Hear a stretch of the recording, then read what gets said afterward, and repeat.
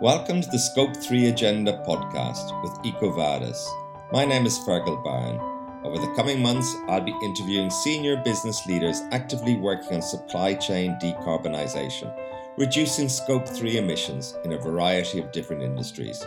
We discuss companies' decarbonisation journeys, the challenges, their experience and strategies, explore what is working, and identify key lessons and insights. I'm very pleased today to welcome Peter Spiller to the podcast. Peter is a Mckinsey partner based in Frankfurt. He advises companies and business leaders across industries on the development and implementation of environmentally sustainable operations and ESG strategy, including carbon accounting and tracking, supplier sustainability transformations, and supply chain decarbonisation. So thank you very much, Peter, for joining me today on the Scope 3 Agenda podcast with EcoVadis. Yeah, thanks a lot for having me. So I'm very much looking forward to getting your perspective on the challenges of decarbonising supply chains and also setting the context a little bit in which supply chain executives, business leaders are operating right now. But just before we go into that, maybe can you just tell us a little bit about your background and job, Peter? Very happy to. I'm a partner at Mckinsey in Frankfurt. I'm 20 years plus with the firm. I've been doing a lot of work in operations improvements. I've been leading our procurement practice for many years. And in fact, I spent most of my life, business life, in consulting, besides some startup time in the 2000 area, the e-commerce times. And in fact, a lot of the current times on decarbonization, on sustainability reminds me of that time in the past. Very useful experience for some of the issues we'll be discussing today. Now, before we go into the questions around decarbonisation proper, can you maybe just give us a sense of what are some of the pressing supply chain issues that you think companies are facing right now? I mean, clearly different sectors will be facing very different situations, but I wonder, are there a couple of general points you would highlight? So I guess the number one topic top of mind for supply chain executives right now is resilience. So look at the semiconductor shortage that we've had since COVID started. Look at inflation in raw materials now. Look at actually the fact of getting supply due to the war in Ukraine. These are all the big topics that are top of mind right now. Connected to this is tier N supply chain transparency for parts tracking, for quality, for ESG and sustainability criteria. So that's a connected one and is definitely also top of mind. Cost still matters. I mean, that's for sure. And many companies realize it's hard to push for cost savings right now, but obviously, this is also still priority. And that what companies really realize is that collaboration along the value chain is basically the recipe for unlocking the next S-curve of value. There's a number of examples in different industries. Let me just mention one in automotive, Catena X, and an ambitious effort to bring together various players in the automotive industry along the value chain to share data, more transparency. I think these kind of things are top of mind because there is a promise of those unlocking significant value in the future. Yes, it's very interesting you say that, Peter. Many companies have been dealing with urgent supply chain challenges in the last couple of years with COVID, the Ukraine war, supply chain bottlenecks. How difficult is it for companies to keep focused on longer-term sustainability issues while dealing with these shorter-term, more immediate challenges? Yeah, so what I see is that sustainability is fundamentally top of mind of executives now as well. I mean, customers, investors, employees, regulators, they are all pushing. But it obviously is clear that many of the objectives that are set for sustainability take science-based targets and decarbonization objectives. They are typically 2030, 2040, 2050 latest for net zero. And they are much more longer term than the kind of real issues at hand that people are wrestling with. The risk is indeed that the resilience and supplying the factory, quote unquote, outdoes longer term sustainability issues for now. But at the same time, what we do see is that there is obviously synergies as well. And the crisis that we see they do pose opportunities for acceleration as well. Take the Ukraine war. I mean, the energy transition towards solar and wind will be accelerated by what we are seeing. I'm very sure of that one. Take the shortages in the supply chain that we see everywhere right now. It will push for more openness, more supply chain transparency, for more trust and sharing. And these are all good things that help on the sustainability angle as well. Yeah, that's very interesting. I guess coming to this question of scope 3, clearly there are a range of sustainability questions. I'm just wondering, in terms of scope 3 decarbonisation questions, what makes that so very challenging, do you think, Peter? So scope 1 and 2 is simple. It's under direct control by companies. Scope 1 is the fugitive emissions and emissions from resources directly owned. Scope 2 is basically everything associated to energy, so primarily electricity and steam. And scope 3 is everything outside the value chain, and that makes it complex already. Also, scope 3 is 15 different categories. It starts from purchased materials, capex, up and downstream logistics, travel, commute, and then product use, product disposal, and a few other categories. And getting your arms around those ones is just complex, a lot more complex than dealing with scope 1 and scope 2. Now, it is important to note that when the Greenhouse Gas Protocol defined scope 1, 2, and 3, they explicitly and intentionally defined this to be double counting. In a way, if all companies were reporting their scope 1 and 2 emissions properly, we would be done. Scope 3 is just extending this to the value chain, and it's allowing companies to basically put pressure on their upstream and downstream suppliers and customers. And what we see is that particularly the leaders are doing this. They have signed up to science-based targets. They need to adhere to SEC regulations now in the future that all push for scope 3 transparency and targets and so on as well. And leading companies on the sustainability and decarbonization front, they are pushing their ambitions upstream and downstream. Now, this is obviously good, but it also means that you have to control your upstream suppliers. You have to influence your downstream customers. So how do you do this, right? I mean, how do you reduce product use and disposal? How do you influence your suppliers? How do you help them? How do you incentivize? How do you set targets, and how do you manage? I mean, all these questions are more complex and more hard to come by with because they are indirect and not on your direct emissions. Very interesting. And how alert would you say boards and C-suite executives are in general to scope 3 issues? And again, I guess it'll vary a little bit with industry as well. So I would argue this topic is already relatively high on the agenda, and science-based targets and SEC and others have definitely helped, as discussed.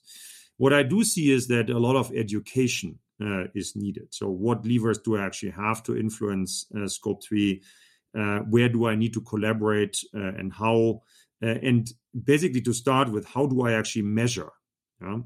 And there is a lack of standards, there's a lack of data, there's a lack of systems and trust, and this is all a pretty big issue to really resolve the topic. Now, if you're asking what needs to happen to elevate the topic even more, I think there's two primary forces: regulation and even more clear demand signals from consumers and customers for lower carbon products will eventually make a difference to elevate the topic even more. It's very interesting that you talk about the consumers, but I guess the regulatory environment is tremendously important. Can you talk about the significance of that and what's happening there, Peter, maybe? Yeah, I mean, let me start with SBTi. I mean, there's thousands of companies that have signed up to science-based targets now. It's really a groundswell of companies. CEOs compare themselves to others. They see that their competitors are signing up, and they feel forced to do the same. There's peer pressure in the market, and you can only get a science-based target sign-off if you basically cover scope 3 emissions as well, as long as they are meaningful, and it is meaningful, or they are meaningful for most companies. So there's no escape, basically, in tackling the issue once you have set science-based targets. The SEC have changed their regulations as well. They look primarily from a risk perspective, but also now include Scope 3 into what companies need to report and manage. And all these changes, obviously, I mean, SBTi is voluntary, it's not regulatory, but all these changes put a tighter knit of pressure on companies to actually tackle Scope 3 emissions. Very interesting. Thank you, Peter. Now, you've touched on some of these issues already, but can you just identify what you would say a few of the biggest challenges companies facing with dealing with Scope 3? As I said, I mean, comprehension and capabilities is a first one. There's very few people on the market right now that are experts in doing life cycle analysis, LCAs, which is basically the underlying science to do product level carbon assessments. These people are in big need. There aren't too many on the market. So this is new for many companies today. I mentioned standards. I mean, there's the Greenhouse Gas Protocol. There are different ISO standards as well. They are all pretty loose and they need to tighten over time. I sometimes compare this to Wild West. There's often a factor of 10 or 20 in the numbers that you get if you calculate according to different standards, different methods, different numbers. On average, there's probably a 30, 40, 50% difference in the calculations, depending on who you have calculating and how you exactly do it. There's a lack of primary data that's feeding into this. A lot of the calculations on emissions are today done with standard average emission factors. And this is helpful, to get a broad sense of where your emissions are and where you need to focus on, but it doesn't help you take business decisions like, I rather source that material from that supplier because it's lower emission on a product level. In fact, I sometimes compare this with the whole situation with doing a US GAAP financial accounting and reporting on the basis of average revenues of the industry and average cost of the industry. And if you kind of portray it like this, it becomes very clear that everything that we are doing on carbon accounting right now is very far off from where we have to be at some point. Data and systems is another one. I mean, there is no carbon accounting systems out there yet. Carbon is in your currency, but the world doesn't have an accounting system. There's a plethora of different companies, startups, established firms, and so on coming up now. But accounting for carbon is just intrinsically more complex than cost accounting or revenue accounting. And considering the not set standard or immature standards, this is also something that needs to move. And then the last point is trust. I mean, we've been seeing this with different initiatives, in particular, the Partnership for Carbon Transparency of the World Business Council for Sustainable Development. A lot of the discussions there and the objective of the effort is to establish a methodology and a platform for primary data-based product-level exchange of emission data is the topic of trust. Downstream companies are asking for a lot of data, but upstream companies that have to provide the data are afraid that the downstream companies would use the data on carbon emissions to deconstruct and re-engineer cost structures, put commercial pressure on them, and so on. So establishing trust in the value chain among the different players for the greater good of driving sustainability is another big challenge that just takes time to happen. You talk about trust, Peter. Trust is clearly essential when it comes to collaboration with suppliers, a key issue when it comes to supply chain decarbonisation. Can you explain why you think collaboration is so important and what are some of the challenges here? Yeah, so I mean, the notion of collaboration came across already, right? Because Scope 3 is up and downstream in your value chain. And it's actually not only true for Scope 3, but I believe sustainability in general is something that can only happen in collaboration with others. Let me give you a couple of examples. I'm working quite a bit in semiconductors as well. The biggest emission sources are electricity, so moving to renewable electricity is one big thing. And then they use a lot of specialty gases with high global warming potential that basically need to be abated. Now, in Asia, on islands like Taiwan and Singapore and so on, there is very little renewable electricity. So companies need to collaborate with regulators, with local developers to actually get renewable electricity into these places. They need to collaborate with gases manufacturers and abatement technology manufacturers to basically solve for the puzzle of 100% abatement of the specialty gases. Take the example of automotive companies, where we are working quite a bit on green steel, green plastics, green aluminum, vegan leather. And you always have to change specifications on your end. You have to work with your supply chain. You have to incentivize suppliers. There's companies coming up, H2 Green Steel, for example, in the Nordics, a startup producing steel, green steel. A lot of automotive companies have invested into them in the hope to basically get supplied with green steel as of 2025. So teaming up, working with others is just critical, and no single company can become sustainable or decarbonize alone. You always have to work with others. And Scope 3 is specifically interesting because of its definition, being up and downstream emissions in a value chain. Now, what many companies do is they start setting targets, right? They set upstream targets to their suppliers, which is all good, but many suppliers also need advice, need help in order to really get something done. Yeah, very interesting, very interesting. You talked about the question of influence before. It's a theme that comes up again and again when looking at Scope 3 questions. Yeah, and indeed, we are, for example, doing quite a bit of work in supplier development, right? The downstream companies that are leading on decarbonization and sustainability, helping their suppliers to actually make a difference. And I mean, it starts with segmentation, right? Understanding, is the supplier already very mature, maybe even where you can partner and double down together, or are they immature, need help, and as a downstream customer, you can actually bring something to the party.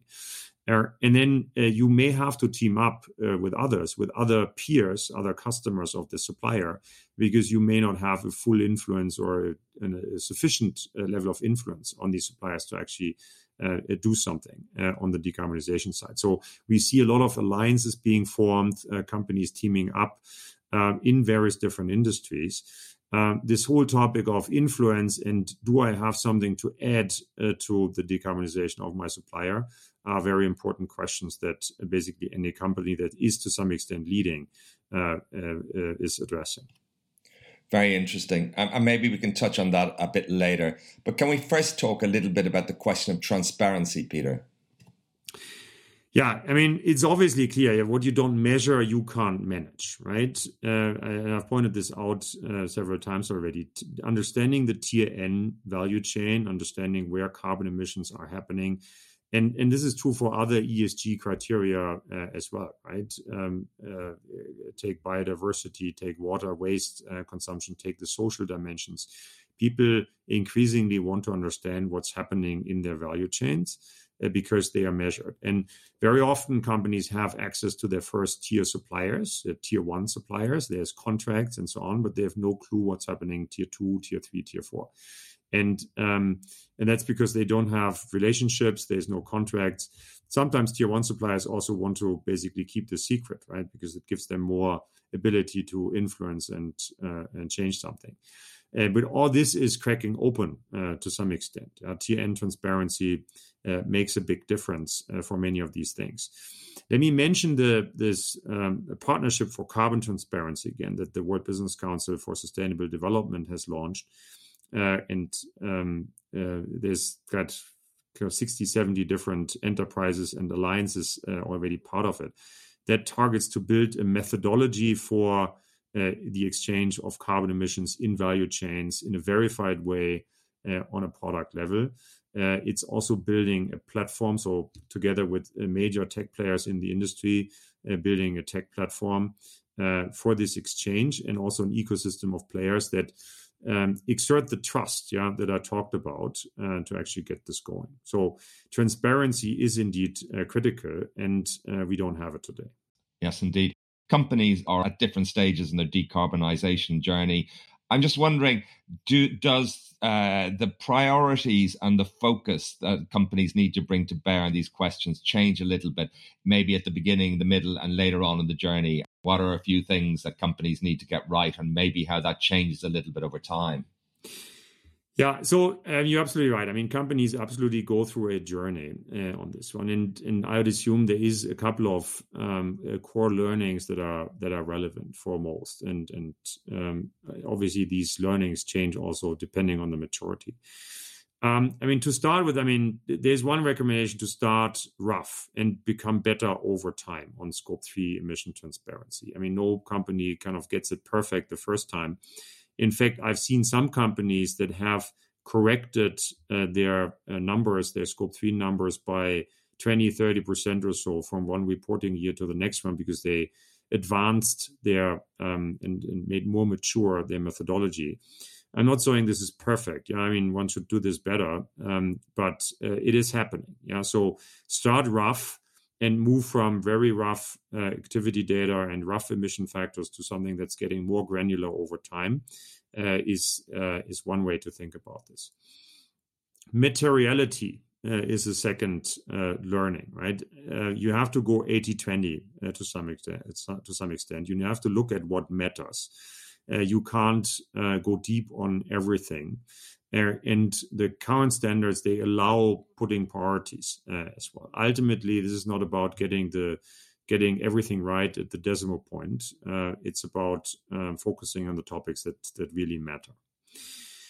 Another learning or another best practice is that there is no perfect system out there yet that helps you in your carbon accounting. So the recommendation is to explore, to test offerings that have a bolder vision, that are coming to the market. Build your own system, build your own on your own data lakes and infrastructures and so on. Build your own systems that basically respond to the use cases that you as a specific company have on the topic of carbon accounting, be it guiding sourcing decisions or preparing the annual report, the annual sustainability report. Coming from use cases makes a lot of sense and is a clear best practice. There are others. I mean, there is for sure one to engage with industry initiatives, to drive standards forward, to drive product carbon footprint rules, teaming up with others to advance the whole ecosystem, to advance the maturity, with that to advance the suppliers as well, is quite relevant. And we see a lot of companies doing this.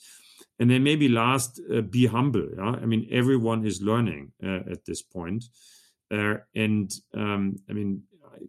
is trying to get their arms around Scope 3, around sustainability and tracking of sustainability in general. My strong recommendation is to stay away from the temptation to greenwash or portray things too positively. It will backfire at some point as scrutiny from NGOs and regulators and the press and so on is increasing, and staying clear from these things and like putting numbers out and reports out and so on that really reflect reality is what at least I recommend to my clients. I suppose that is a challenge. Companies don't really want to be shown to not have the answers. And I suppose there are issues around that in terms of how corporations communicate about these kind of questions, because as you say, these are very complex questions. They're new kinds of questions, and they're still at a fairly early stage in terms of the definition and the ways of dealing with them. Yeah, indeed. And I mean, there is real business opportunity out there, from offering lower carbon products or zero carbon products. There's a race happening in different industry. Who has the first zero carbon car, the first zero carbon washing machine? I mean, this is happening. I mean, you only have to look at the consumer goods companies that are putting vegan meals and lower carbon products out there. There is opportunity for differentiation and price premium, and obviously, in order to get the numbers right behind this, there needs to be a proper accounting. Now, as these products are coming out more into the market, as people are communicating these numbers, the scrutiny on the correctness of these numbers will also rise. And that is why I'm saying, get these things right and be rather humble than too pushy in your external communication.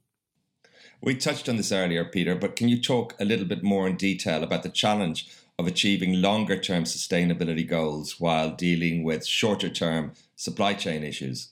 Indeed, companies need to get the balance right. Now, if we come back to the topic that we started with, they need to balance the short-term needs around resilience and supplying the factory with these longer-term topics as well. And I don't think there's a silver bullet for doing this. I think what is helpful is to always work on two horizons, right? Keep both the short and the long-term horizon in mind. Think about the no regrets for the future and execute strategically all the measures when they are in sync with also today's needs. Examples include, for example, if you have to switch suppliers anyway now for you're not getting supply anymore and so on, you can already look for, can I bring in suppliers that have a lower carbon footprint as well? When I'm anyway on the verge to establish some tier-end transparency for parts supply on semiconductors and so on, can I bolt on some transparency on the ESG impact, the carbon impact of the tier-end value chain? Looking and working in a cross-functional way, and getting the mix of people that are actually dealing with these topics, the ones that deal with more short-term and long-term, but also people from different functions. These are all pieces to the puzzle to solve this balance between the short-term pressures and still doing the right things on the long run. Very interesting. I guess you're touching on maybe some of the softer issues there. We hear a lot about technology and tools and AI and measurement systems, but I guess there are important cultural dimensions to these questions as well. Yeah, so the kind of biggest topic probably is capabilities, and I mentioned this a couple of times, but indeed, cultural topics matter also. If you're working in an established industry in oil and gas, for example, your willingness to accept that the world is moving to decarbonize is not necessarily easy for everyone, right? I am facing people that I wouldn't say deny climate change, but companies naturally try to basically run as long as they can on the established business models that they have had in the past. And there are some that really make a shift. Take an Ørsted, for example. It was formerly Danish oil and gas, and they now became the biggest offshore wind developer, basically sold off all their dirty, quote-unquote, assets. But on that size, you can do it. You can probably not do it on the level of one of the oil majors. And like culture change and mindset change in terms of doubling down on these topics and seeing the opportunity that comes from growth and premium and so on, rather than the risk of losing established businesses and relationships and so on, is definitely not easy to manage in all companies. What are a few mistakes, Peter, that you see companies making on their supply chain decarbonization journeys? So, I do see companies that take this more piecemeal, that believe they can tackle kind of individual topics where they're getting pushed on by investors, for example, or by customers as kind of we take the step and we are done. For example, I sign up to science-based targets, I fill the templates, and then we should be fine. I think people have to realize there is a fundamental transformation needed for many companies, indeed. And only if you embark on that, you can indeed unlock the opportunities as well that are out there in terms of being faster and commanding a premium, in terms of establishing a new name, a new brand for lower carbon products, for more ESG-friendly products. And not recognizing this is that this is a massive change and it needs to be basically tackled head on. is probably the bigger issue or challenge or mistake that I've seen from companies. Yes. What's at stake here? Getting it right, being slightly behind the curve, thinking that, the industries will change, it's going to happen, or even, as you say, being to some degree in some kind of cultural denial to aspects of this. What's at stake competitively? It's not going away. It's only growing in importance. Yeah, I think that's for sure. I mean, it's not going away. The implication is very different by industry. One has to realize. I mean, if you're in oil and gas today or in coal, through the energy transition, a lot of these businesses will have to completely change what they're doing and move to hydrogen and bioenergy and so on. Massive change needed, and hundreds of thousands of workplaces as well affected. Take the automotive industry. A similar story with the move to electric vehicles, but this is already in full swing and completely happening. If you take other industries, take the foods industry. I mean, the need the need of the global population to move to a diet that is less based on meat makes a massive change, or triggers a massive change in how agriculture is done. Obviously, killing many jobs at the same time, creating many more new ones. Take the industries that are really up for growth, hydrogen and electrolyzers and kind of any type of bioenergy or solar and wind. We will see massive changes in these industries and people flocking there. So, I mean, you can basically go industry by industry and then figure out what is the challenges and what is the opportunities in those, and what is the value at stake, in order to get this right. And I have to say, I mean, there is industry where it definitely makes sense to be leading, be up, play offense, as we call it. There may be some where just playing along for a little longer may in fact be the right answer. Not being conscious of all the changes that are happening, not acting decisively, I'm pretty sure is not the right answer anymore. Right. The leadership clearly tremendously important, and we talked at the beginning about the way in which these questions are rising up the agenda, as it were, on senior management's mind. What would you recommend to executives who may be working in an environment or in an organization where some of the senior executives don't quite get it? Some advice from maybe some executives about communicating and creating change as well. And clearly, when the board and all the C-suite are really on top of this, it's much easier to get buy-in and change across the organization. That's not always the case.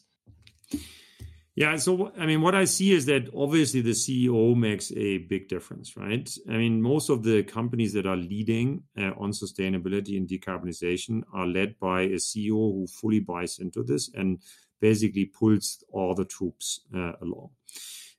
So this is probably the first dimension here. I mean, the second is listen to customers, right? Listen to regulators. I mean, have an open eye of what's happening out there, and kind of make sure that internal people that may not be fully on board yet are getting exposed to what's happening in the industry. Peer exchanges, best practice exchanges can make a big difference. I mean, I've been seeing many companies really coming around and recognizing what's happening. Once they started to talk to peer companies, look at what competitors are doing, and just exchange with others in the value chain to see how, oftentimes far ahead others have been already compared to themselves. I wanted to touch on the question of data and gathering data. Companies know a lot about what's going on inside their company, but gathering data outside the company. And you mentioned this, the first layer of, as it were, of suppliers, and then getting further data. What approaches, general comments about the question of gathering data, getting good data, and if you can't get access to accurate data, using estimates or assumptions and that kind of thing. I mean, you touched on that as well, but I'd be interested to get a little bit deeper into that, Peter. Mm-hmm.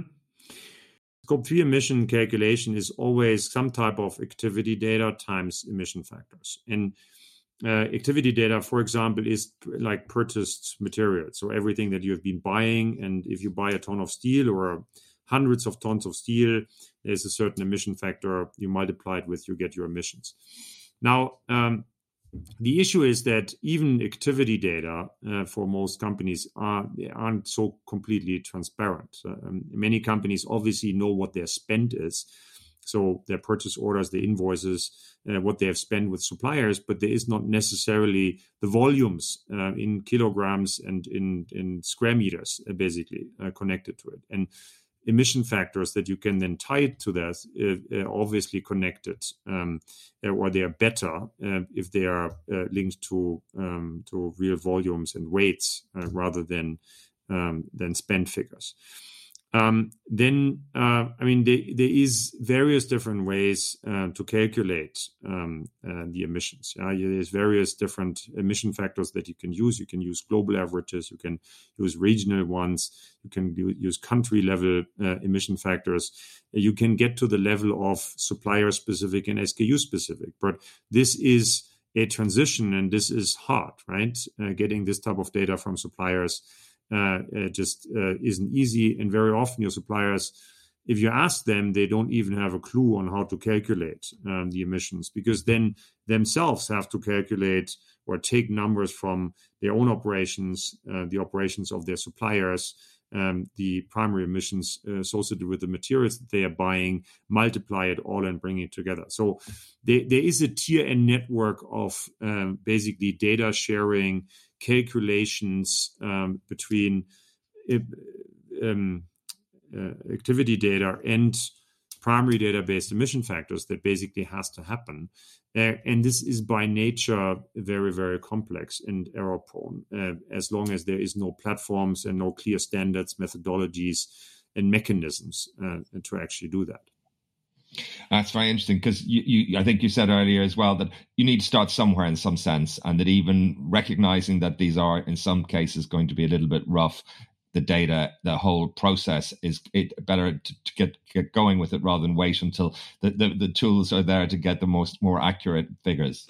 Yeah, look, I'm convinced that at this point it's more important to just get started and make sure that there is core KPIs like how good is the data that's being provided? What is the share of primary data that is part of it? Against what standard is it being measured? As standards are also evolving over time. So attaching parameters with the data that's being submitted from one company to the next, that includes these kind of quality metrics. And then companies will start to look at the data themselves, the data itself, but they will also look at these parameters and then push over time that they become better, so that they can get a guarantee that the quality of the data is also getting better over time. Very interesting. You mentioned KPIs. Any insights and any particular advice about how to think about that? What KPIs are useful or not in your experience, Peter? Yeah. So, I mean, I don't think I've got any very specific advice here, but I mean, coming from what are you trying to solve for? What's the use cases actually? And then deriving your KPIs from there is probably the one recommendation that I have here. And there's obviously very good platforms like EcoVadis, but potentially like others as well, that very nicely pull together the KPIs along a value chain already for various of the ESG criteria. And this is helping businesses clearly already to take decisions and guide their sourcing and make a difference. This can only improve over time by getting more primary data in, getting more granular data, increasing the accuracy, the quality, and so on. And this is a journey of the next, 3 to 5 years. Fantastic. This is very, very helpful. Anything else that we haven't mentioned that you think would be particularly useful in your experience, something to bear in mind? We've covered quite a lot of ground here, Peter. No, I mean, maybe probably I just close by saying, I mean, get started, right? I mean, most companies have started and are on the journey as well. If those ones who haven't, I would only encourage you to just get going and move. As you said, I mean, this topic is not going away. As the world, we have to push the decarbonization a lot faster than we've been doing it in the past. And the positive thing is that, I mean, there is increasing momentum. I mean, we've seen it at COP26. Many companies are really taking this more and more seriously and acting. And if companies collaborate, and this is a good thing to see right now. I mean, there is a lot less competition around this topic of sustainability, low carbon products, and so on that I see. I mean, people are really eager to collaborate and make a difference together. Yeah, join forces with others and get moving and get it done. Get it done. Good advice there, Peter. Thank you so much for your time today and sharing your expertise and the work you've been doing in this area. And I wish you all the best with your ongoing work, Peter. Thank you very much. Thank you for listening to the Scope 3 Agenda podcast with EcoVadis. We hope you found it interesting and would love if you could share with your colleagues and leave a review. If you would like to find out more about EcoVadis, please visit ecovadis.com.